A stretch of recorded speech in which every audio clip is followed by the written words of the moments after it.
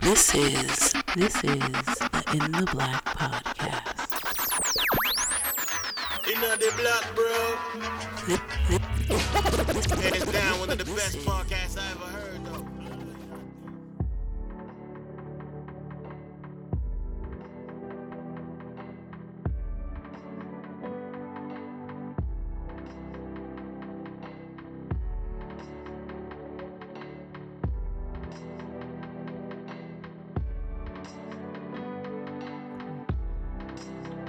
Yes.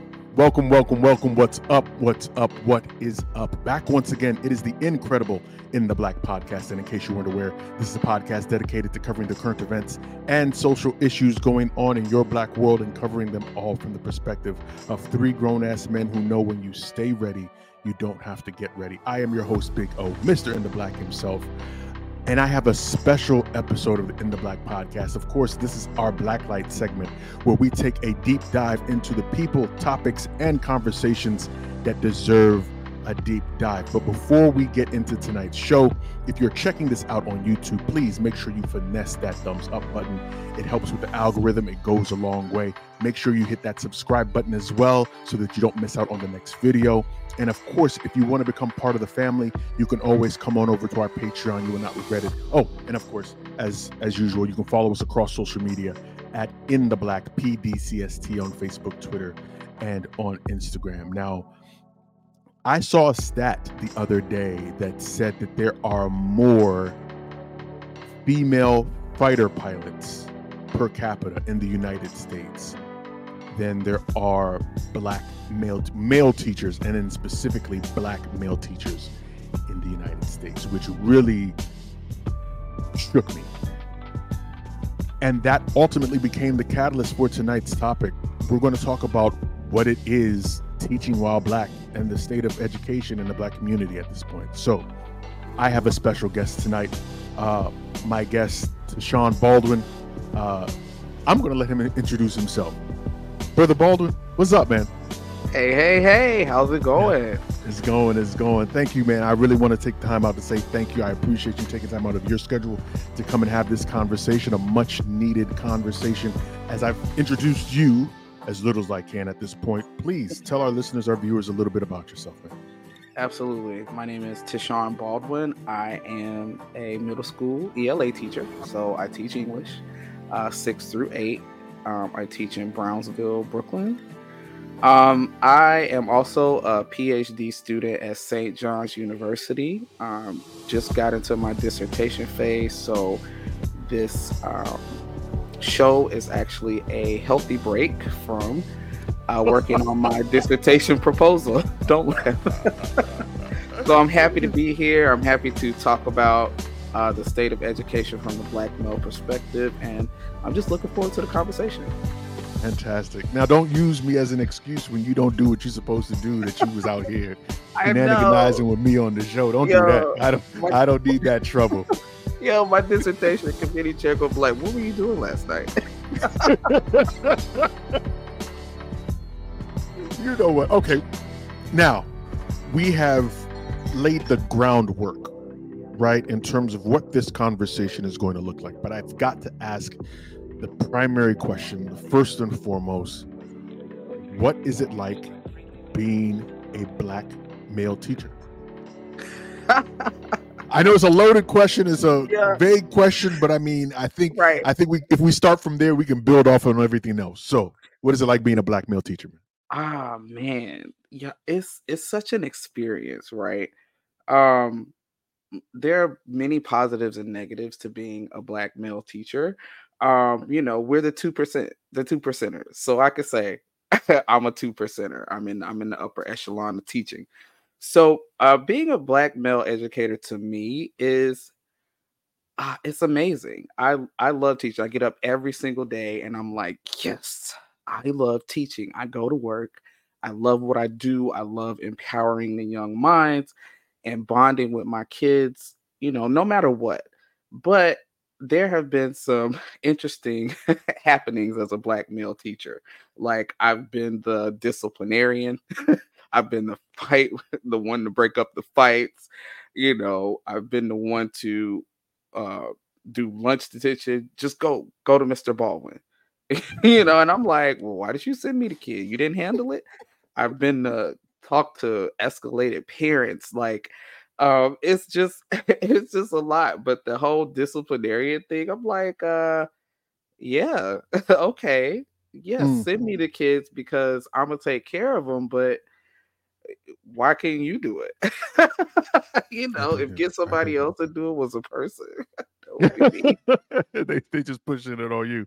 I dig it. Right. I dig it. Okay, so given what you've just given what you've just described, then do you ever feel out of place? Because, like we've already described, or how as we've already alluded to, you are a unicorn in this field at this point. Do you ever have like imposter syndrome or feel out of place when you're coming into the school or trying to discipline a child, or when you're trying to lead or nurture or guide a child? Maybe not directly from the child themselves, but maybe from like a parent or your colleagues or from the administration. Like, do you feel sometimes like you're meant to feel like an outsider? Um, Early in my teaching career, I did because I was trying to find my footing. But now I just take up space I want to.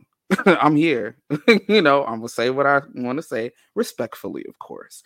Mm, Um, and I'm always gonna have the mind of what's good for the students, what's good for my kids, because I don't have kids, so my students are my kids. What's good for the kids? Because that's why I'm here.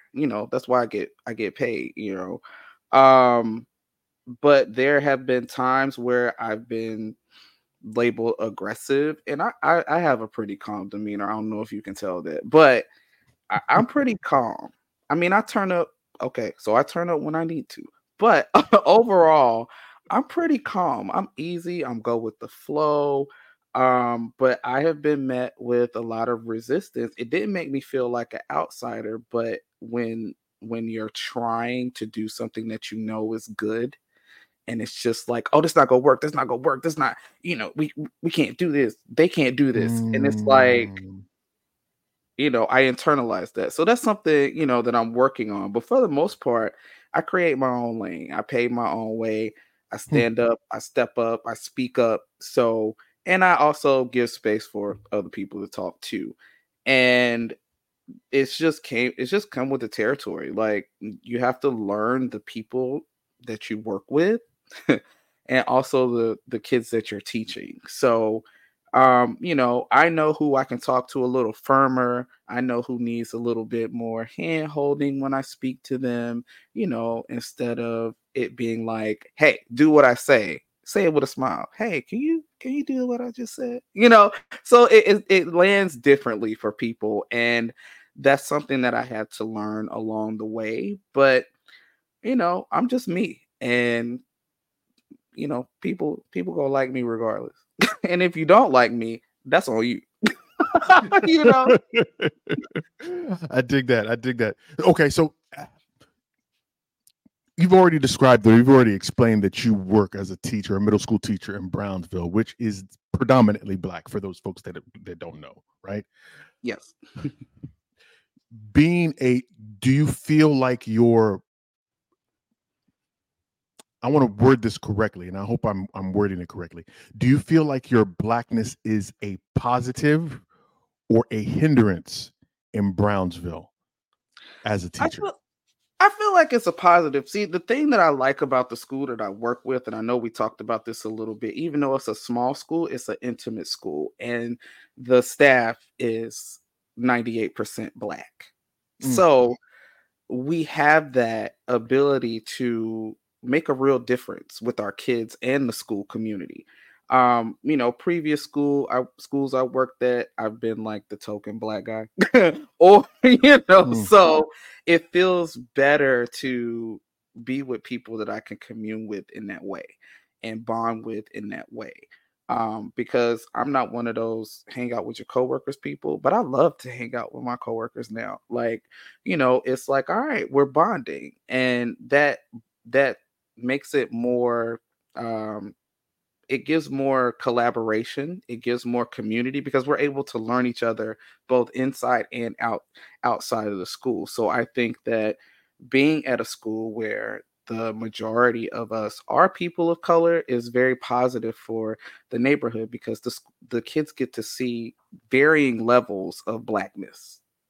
Hmm. Principals black, APs of person of color, the teachers are of color, the parents are of color, school secretary, right? So they get to see blackness and black excellence at every level of the school, even down to Hmm. the custodian. So it's like, okay, cool.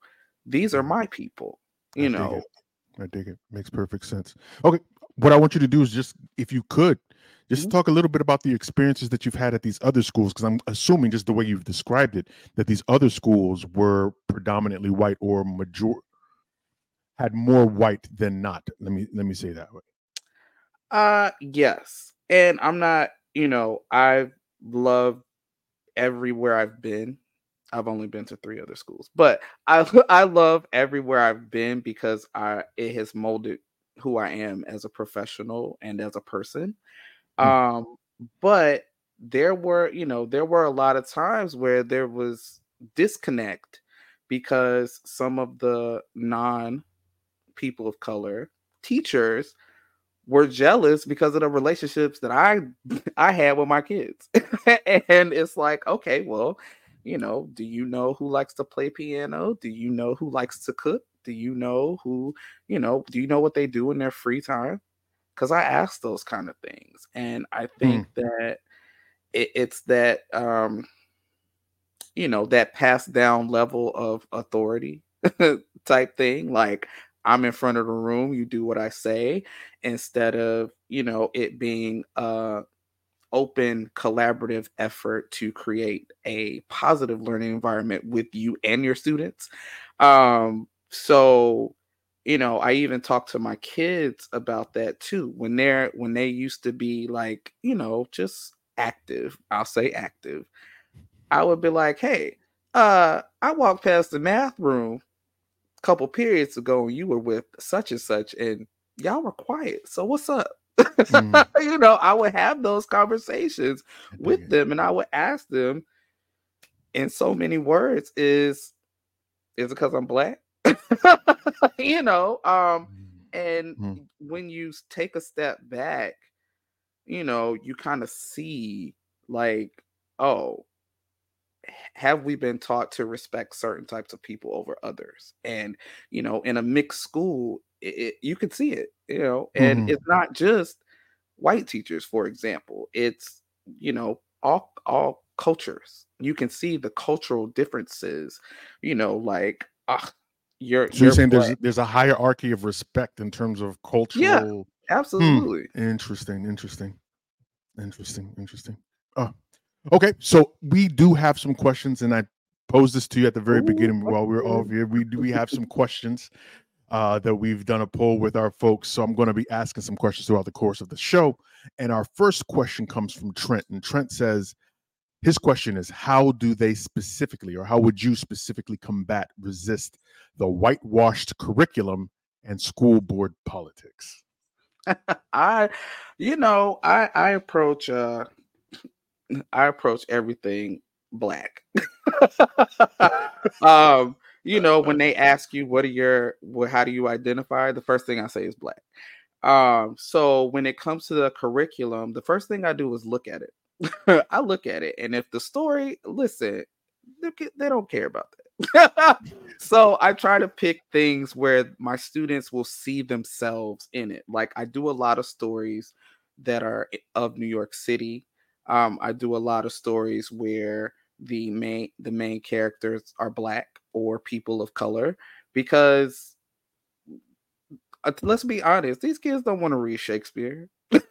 Yeah, right, you right, know, right, they don't want to read Shakespeare. They want to right. read other things like Jason Reynolds, or they want to read that kind of stuff. Mm, With my seventh graders, for example, we're doing Raymond's Run by Tony K. Bambara, and the main character is a little black girl, their age, and she lives in New York, so that's something that they can relate to.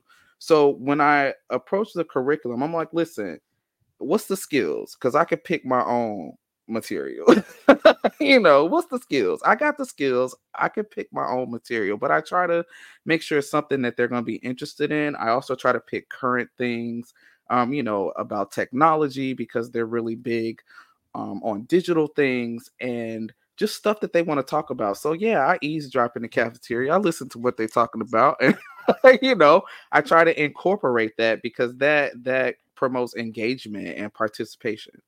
And Now, I've because you're learned. in New York, Yeah, though, because you're in New York and you're in Brooklyn, that's a more, for lack of a better description, that's a more liberal environment. So you might not get as much push as someone who's in Florida, for example, or as a teacher that's in you're right. Florida. But Yes. even with that being said, I know that there has to be some battles that you've had to take a step back and look at and say, okay, well, is it worth taking this battle head on? So can you describe that or talk a little bit about that? Um, Don't get that's yourself in trouble. I told you before, I don't want to get you in trouble. I want you to right. be able to go back to school, but I want the real. And I asked you to be on because I know you're going to give me the real. So go ahead and do your thing.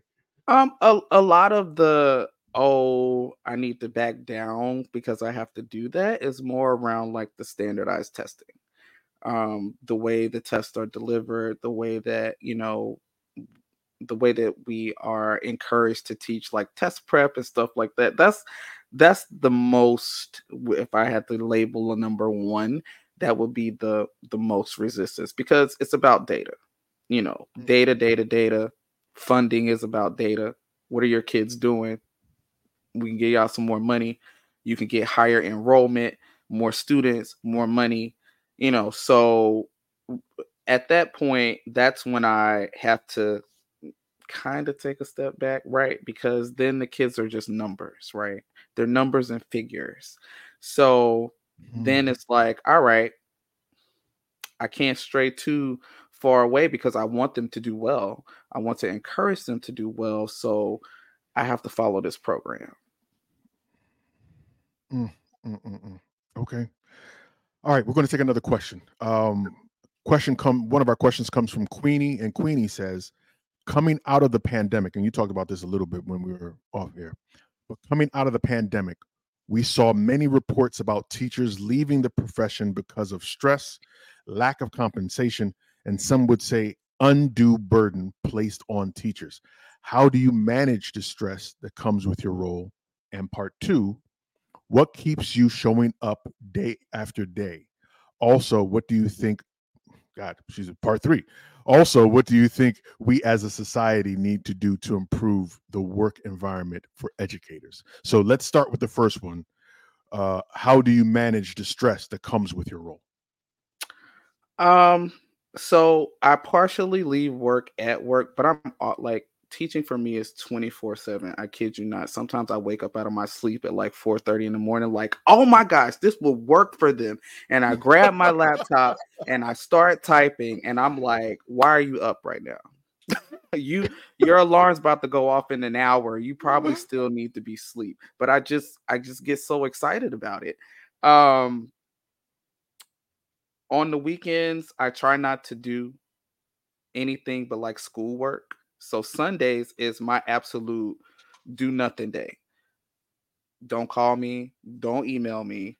I'm not doing anything but what I want to do. So if I wake up, make my coffee, make my breakfast, and say, I want to go lay back down, you know what I'm going to do? I'm going to go lay back down. And I just have to keep self at the front of my mind, because if I'm not good, then I'm not going to be good for my kids. So, 100%. it's hard. It's hard because I have that little itch, like, you could grade these papers, but then I'm like, Yeah. nah, no, do not do it, because then that's going to be an avalanche, and you're going to be like, oh, look at this, look at this, look at this. They might like this, they might like this. And then my whole day is gone.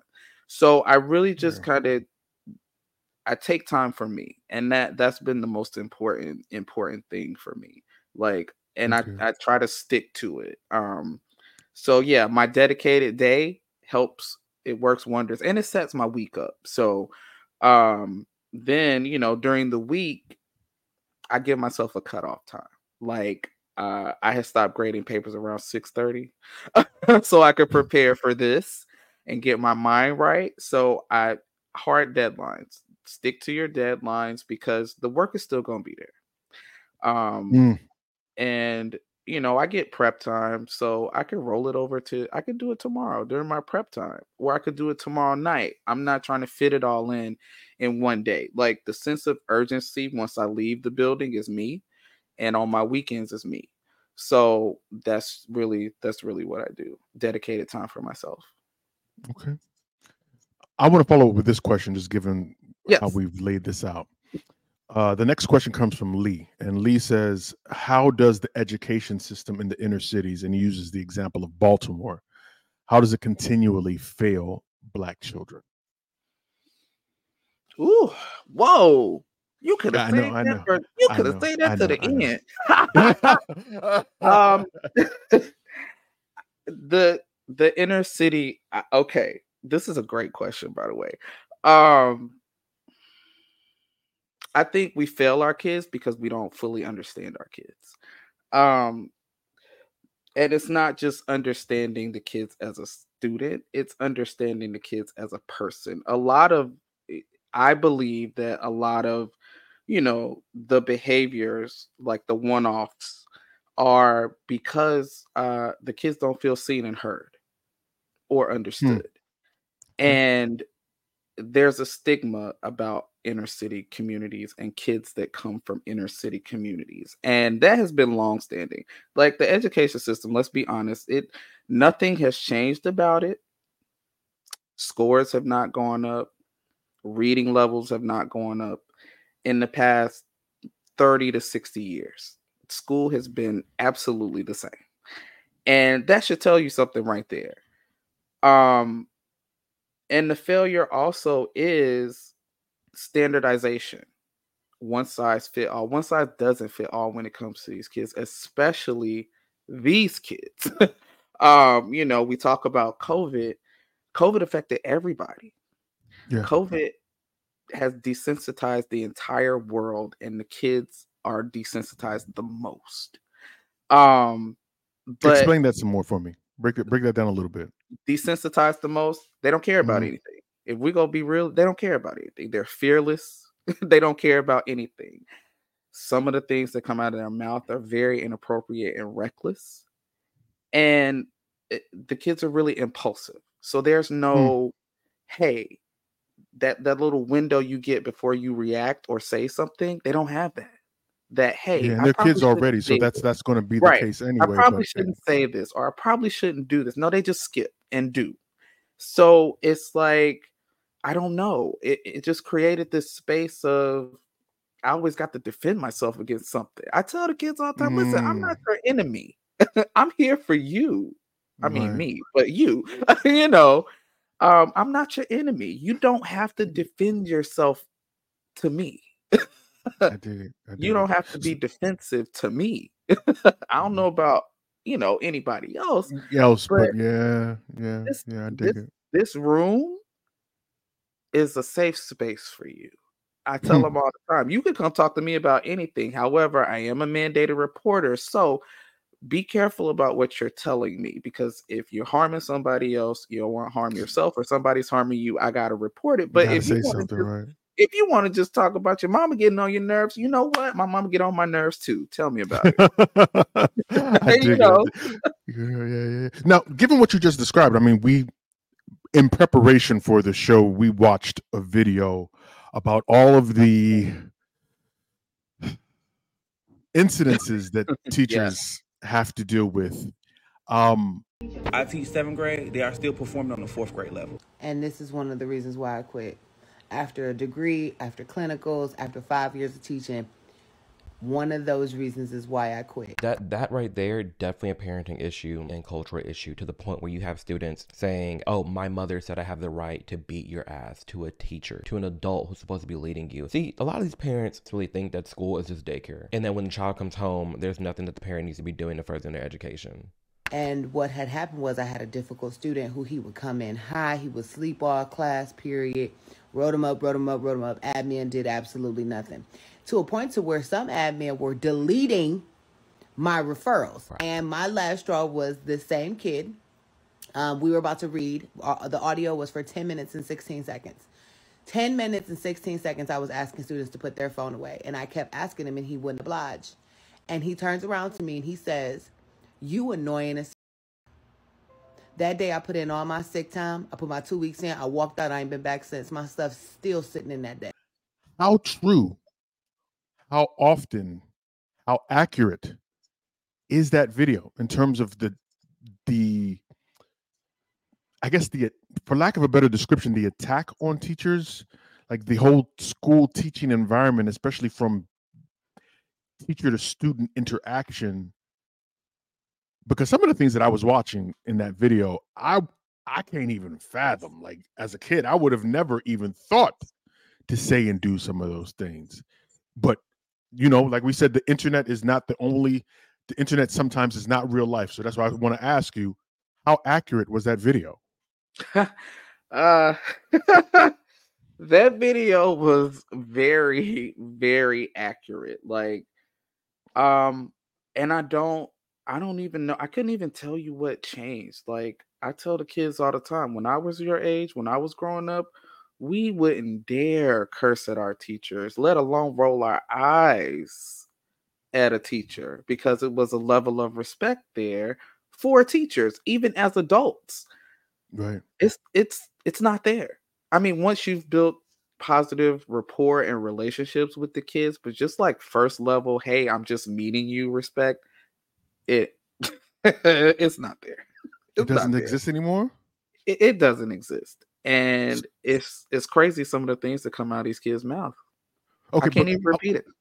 But outside of like the pandemic, because we've talked about that, the pandemic and COVID being part of it, what do you think is the reason for that, though? Because like I said, I'm still trying to wrap my mind around just some of the behavior that we see from children in today's day and age. And I don't want to sound like an old, grumpy, get off my lawn type dude, but sometimes you see this stuff. And and I felt for the teachers in the video, because it appears as though it's gotten to a point that it's really one of the things, not the only thing or the majority thing, but one of the staples of why teachers are leaving.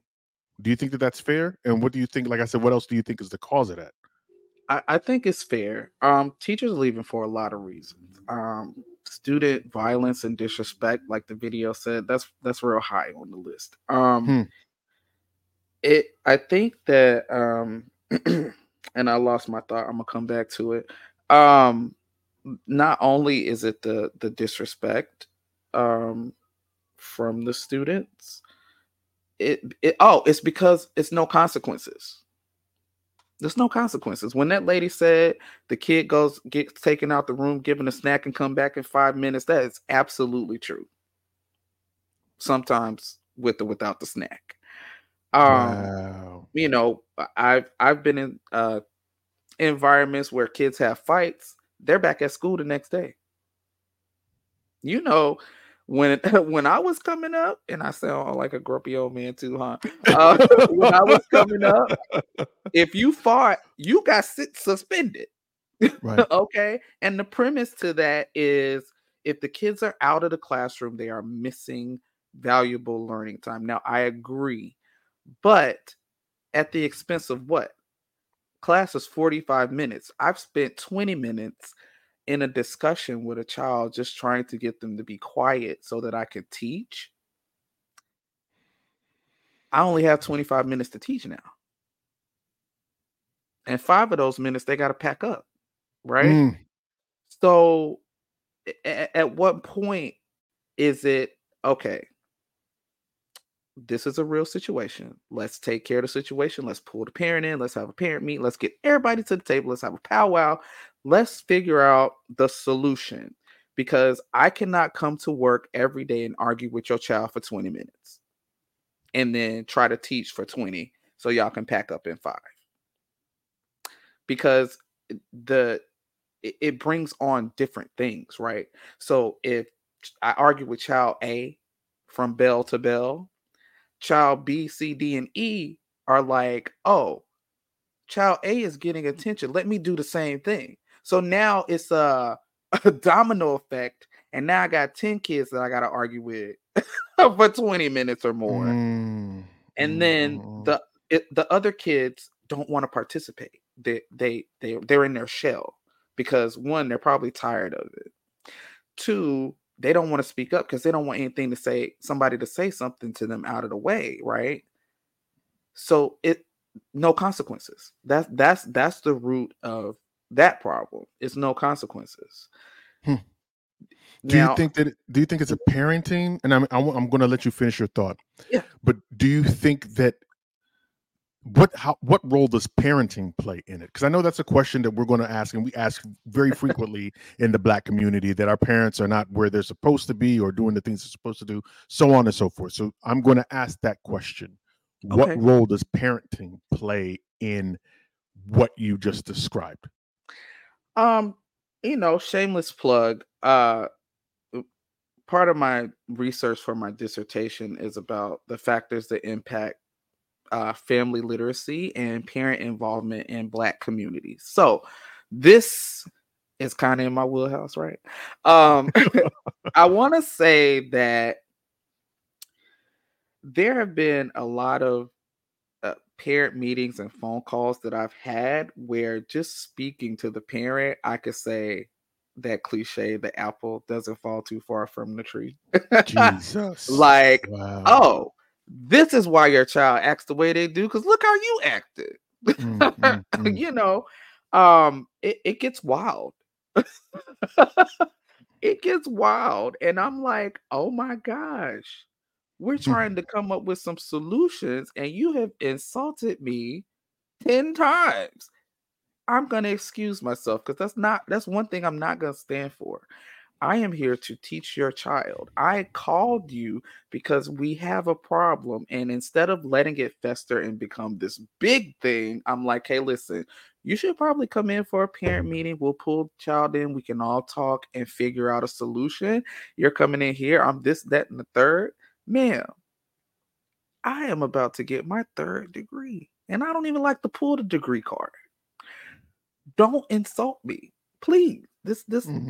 I have to just be quiet and excuse myself because I know who I was, and I ain't too far from it when it comes to stuff like being disrespected.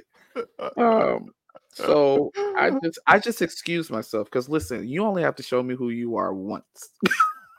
I dig it. And I know how to deal with you. And it's crazy because that happened to me. And then after the fact, parent wants to apologize to me. No, I don't want to hear anything you got to say, because you could have acted right from Jump Street. From Yeah. Jump. And I'm not blaming parents, because parents are who they are, right? Parents do the best that they can with what they have. But what I've noticed is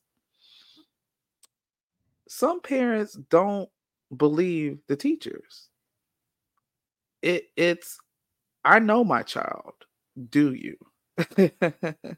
Because if I could legally videotape your child, you probably don't know your child. Oh, no. And Okay. it's like, it's almost like they're offended because something's wrong. Like, oh, I know my child, and this is how I raise my child. However, school is a totally different place. School is the place where some kids let loose because they're not at home, right? Yeah. And it's so crazy because the thing that's going to improve education, and if I see this somewhere else, it's copywritten, right? The thing that's going to improve education is the community factor. The parents, the student, the teachers, the administrators, the school community. It has to be a group effort. Everybody has to do their part, because that's the only way. We have to go back to communing. We have to go back to being a collective in order for school to work, because it's so far gone that one person can't do it alone. If I call you and say, hey, we got to talk about Lil Johnny's language. I'm not calling you to get Lil Johnny in trouble. Right. I'm calling you because it's serious, because little Johnny's language is impacting him, his learning, his peers learning, and everybody else. Mm-hmm. So I think that it's just, I don't think that we call for enough good stuff. But what good stuff is happening sometimes? So when I call, I try to lead with a compliment. You know, your child did excellent on their essay. They got an A. Wonderful work. However, we do need to discuss the behavior in my class. It's all about delivery sometimes too. And I don't get offended when I'm in that place of being insulted. Because it kind of comes with the Comes territory with the territory. I can dig today, it. Yeah. right? But I try to be empathetic because everybody's home life is so different. Yeah. However, I also have like this much tolerance for adult BS. Can I say BS on your show? You can say whatever you want to say. Go ahead, Sean. Go ahead. So my empathy for that is little, because adults should be able to adjust. Kids, they're kids. They're growing up. It's no collaboration with the parents, to be quite honest. Now you have some that are very involved. You have some that are on top of their kids, but there are also the majority of others that I know my kid people. You can't tell me anything about my kid. Well, how about you come spend the day with your kid? You miss work. Because when I gotta argue with your kid for 20 minutes, I'm missing work. Right? Interesting. What was your last question? I'm sorry. I think No, I was going to ask you another question, man. Okay. So beforehand, before we got on air, we talked about how you try to relate to your students and seeing how you grew up, and you tried to use that as the linchpin between you and your kids. But you said that trauma bonding is not the way to go. Please explain a little bit more. Explain that for our listeners. All right, so future teachers of America, especially Black teachers, do not attempt to trauma bond with your kids and think they're going to be angels for you, because it's not going to work. That's my shameless plug. So early in my teaching career, I felt like, because I was from the hood, let's be real, and my kids are from similar communities, that was our bonding point. Like, hey, look at me in front of you, this successful teacher. You could be anything you want to be. I am just like you. I came from the same environment you did. Them kids aren't trying to hear that. They was like, them kids were not trying to hear that. I had so many frustrating moments because I'm like, I don't understand why they won't behave for me. We're the same. I'm their role model. I'm their role model. We all came from the hood. Why y'all not behaving? So I had to quickly get away from that. Do not attempt to trauma bond with children. It doesn't work. It doesn't work with adults either, but it doesn't work with kids, especially. Like, they can see through that. They're like, get out of here. Get out of here. We don't care.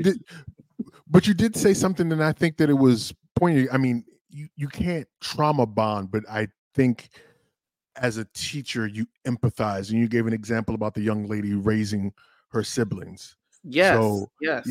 So go ahead. We talked about that. I have a student who kind of experienced something that I experienced growing up, like giving kids adult responsibilities.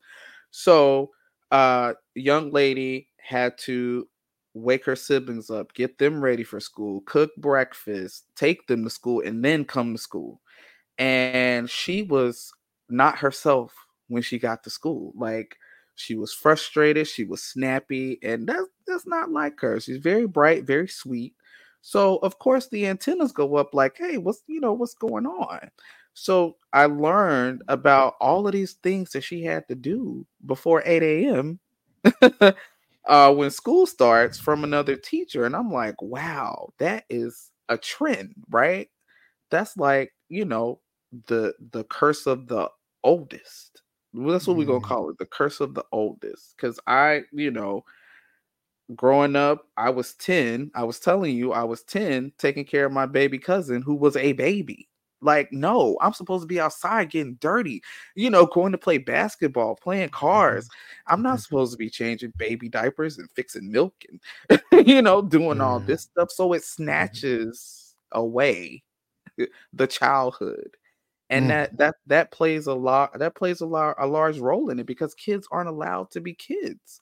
When they have these adult responsibilities, they're forced to grow up but still have a child mentality. Like, okay, I know, and I'm sure that this student doesn't mind helping mom. I'm pretty sure of that. And I'm sure that they have a great relationship, but it's like, at what point is this going to stop for the community as a whole? I mean, we oldest kids, we don't mind helping out, but there are certain things that we definitely should not be doing. Yeah, I dig it.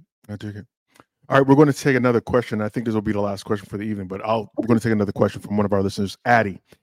Addie says, we hear often about the lack of Black male educators, especially in the K through 12 space. Can you talk about the impact your presence in the school building on the students you work with? Yeah, we were talking about I like taking up space because I know my why. I know why I teach. I know who I'm teaching, and the little nuances and the little headaches don't mean much to me. It's I had a student find me on Instagram. He's a senior now. So I taught him when he was in 6th grade. He's like, "Hey, Mr. Baldwin, I don't know if you remember me, but you was my favorite teacher." That's what keeps me in the classroom. And knowing that I'm changing the narrative of how Black men are seen everywhere. I've gotten I'm aggressive, this, that, and the third, but I'm also a nurturer. I'm the fixer of the glasses that break. I'm the nurse, I'm the counselor, I'm the father, right? And I take that lightly. Some of my kids call me dad, which is kind of creepy, and I kind of be like, no, I dig it. Mr. Baldwin is fine. But I take that role, right? And I don't take it lightly, because kids want structure. No matter how much they don't want to hear what you're saying, they want structure. They want to know that they're loved. They want to know that they're cared for. They want to know that somebody is in their corner, and guess who that is? This guy. Yeah, Mr. So Baldwin, I dig it. just it's a lot of, I've had a lot of pressure put on me as a Black male teacher. Like one of the high schools I taught at, I was the first Black male English teacher. That's a lot. That's a lot of pressure, and I've been the first Black male English teacher in a lot of spaces, but just knowing that I am positively contributing to how we are seen, it means a lot to me. It's, hey, this profession historically has been set aside for white women. Let's be real. School started white women educators. So then that started to change when women of color started becoming teachers. And then that continued to change when the men started to come in, and, a lot of Black male teachers, they the math teacher, they the coach, they the PE teacher, they the science teacher. They ain't usually the English teacher. We out there though, but they're not usually. You don't really think, your first thought is not, I have a Black male English teacher. you know. So just my presence and the high expectations that I have for my kids and that I keep for them, no matter who they are. I have the highest probably expectations of my kids, because I see their potential. and I want them to see it, and I want them to tap into it. So if that means I got to be over your head every day, then guess what? I'm on your neck. Okay. I dig it. But I do it out of love, and they know that, and that is what helps me have great relationships with my kids, because they know that I'm doing it because I actually care about them and I love them. And I'm going to stick up for them. I'm going to go to bat for them always. Y'all might get on my nerves, but let somebody else say something about you. Oh, no, don't talk about my kids. Do not talk about my kids, because you don't know them. Yeah, I do. So I can talk about them in a loving way. I dig it. I just want, if I was to talk about the state of the 2%, we need more of us. We need more of us for visibility, for representation. We need more of us in this space. It's tough. It is tough being a teacher today. It is absolutely hard, but it's so rewarding. Like, it is so rewarding to see your kids graduate and walk across that stage and just be so happy. Like, I did it. I did it. It's so rewarding to see your kids as little timid sixth graders go to be strong, vocal eighth graders. Like that's something most people don't get to experience. And to be like, you know what? I was a part of that. That listen, I told you I love teaching. It's just a feeling like no other, but it's hard. So let's talk about the obstacles. It's hard. I think it's hard for us because of perception, right? How we are actually perceived in these spaces, especially when it's time to talk. Okay. Because I've seen, people be, oh, I don't like to talk to Baldwin because he's just, he just talks so abrasive and so rough and stuff. That's why I say you got to learn people, because that's the fallback. I'm talking aggressive. I walk aggressive. No, I have a southern stroll, actually. I walk at my own little pace, but just because I'm saying something with emotion or passion doesn't mean I'm aggressive. It doesn't. I keep other me locked up pretty well. you know. Um and I just think it's just the stigma that keeps people away. And it's other things that, it's a fine line, things that people don't like to tread on that'll cause like harassment issues and things like that. I feel like just like it's disproportionate discipline for Black kids, it's disproportionate reporting also for teachers of color, men teachers of color. We even talk about that, like, if the girls start fighting, I ain't breaking it up, because then I don't want to be in a situation where, oh, Mr. Baldwin did XYZ. No, I didn't. I broke up that fight, right? So and then it's also how the students perceive us, right? If a child sees a Black male teacher as an authority figure, maybe reminds them of their dad. If they don't have a good relationship with their dad, there's contention there. I'm gonna fight with you just because you remind me of my dad. It doesn't matter that you're my teacher and you're trying to help me. I just don't want you telling me what to do. Somebody else can, but you can't. So a lot of that is faced as well. I just, and also it's just the way to get into education, the obstacles there. Like the teacher prep programs are great. I came through Teach for America. So, but I also had it in me. Well, short story. When I was in undergrad, I didn't want to dedicate like the school time to learn to teach, because I feel like teaching is natural, right? You either got it or you don't. As far as your classroom presence, but I came through Teach for America, and that's how I ended up in New York. They sent me to New York, but I pretty much made my own way as far as a teacher. They gave me the tools, awesome tools. But as far as who I wanted to be in the classroom and what I represent for myself, my community, that's all me. And it gets tweaked every day, because I might have said something reckless yesterday. Maybe. But how did you take it? What was the context? So it sounds like you just be saying reckless stuff all the time. I'm just gonna let you slide on that though. You know what? I actually don't. Okay. I'm gonna invite you to Brownsville one day. Okay. I know my wife will sit in on a staff meeting. I don't. I got you. I got you. Reckless things. I got you. Brother Tashawn, thank you so much, man. I appreciate you taking the time out, man. Thank you for your story. Thank you for your insight. Thank you for your input, man. I can't say thank you enough. Now, please tell our listeners, our followers, where they can find you if they want to find you and if you want to be found. How about that? Okay, so I'm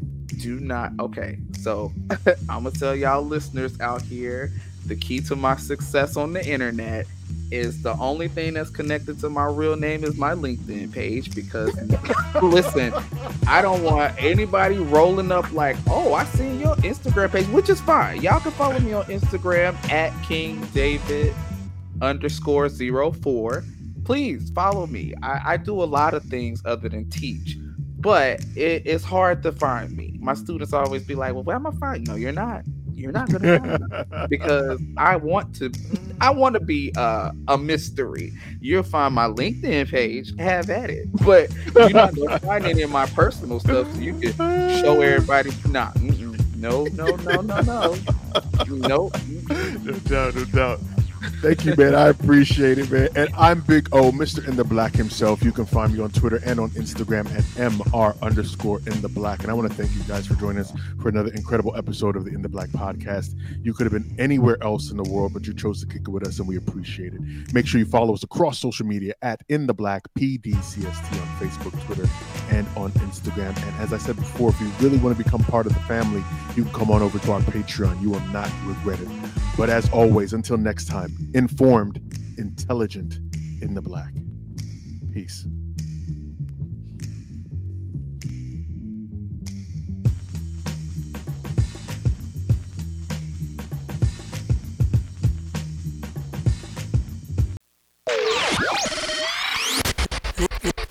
This is the In the Black podcast. In the black, bro. Hands down, one of the best podcasts I ever heard, though. Brethren, what up?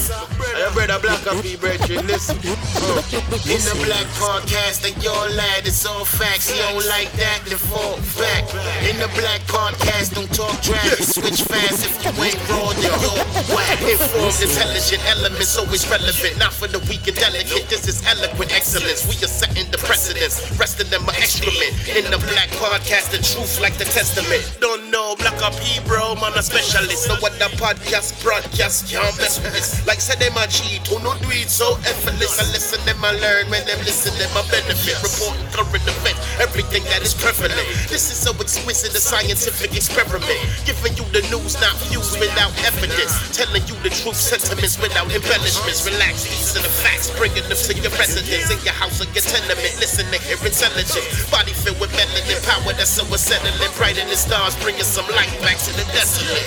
In the Black podcast, like your lad, it's all facts. You don't like that, then fall back.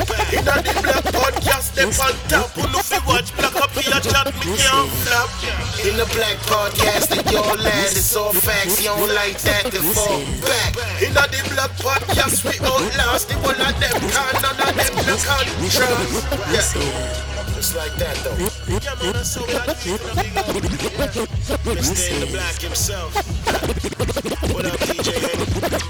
This boy Black. I'm out.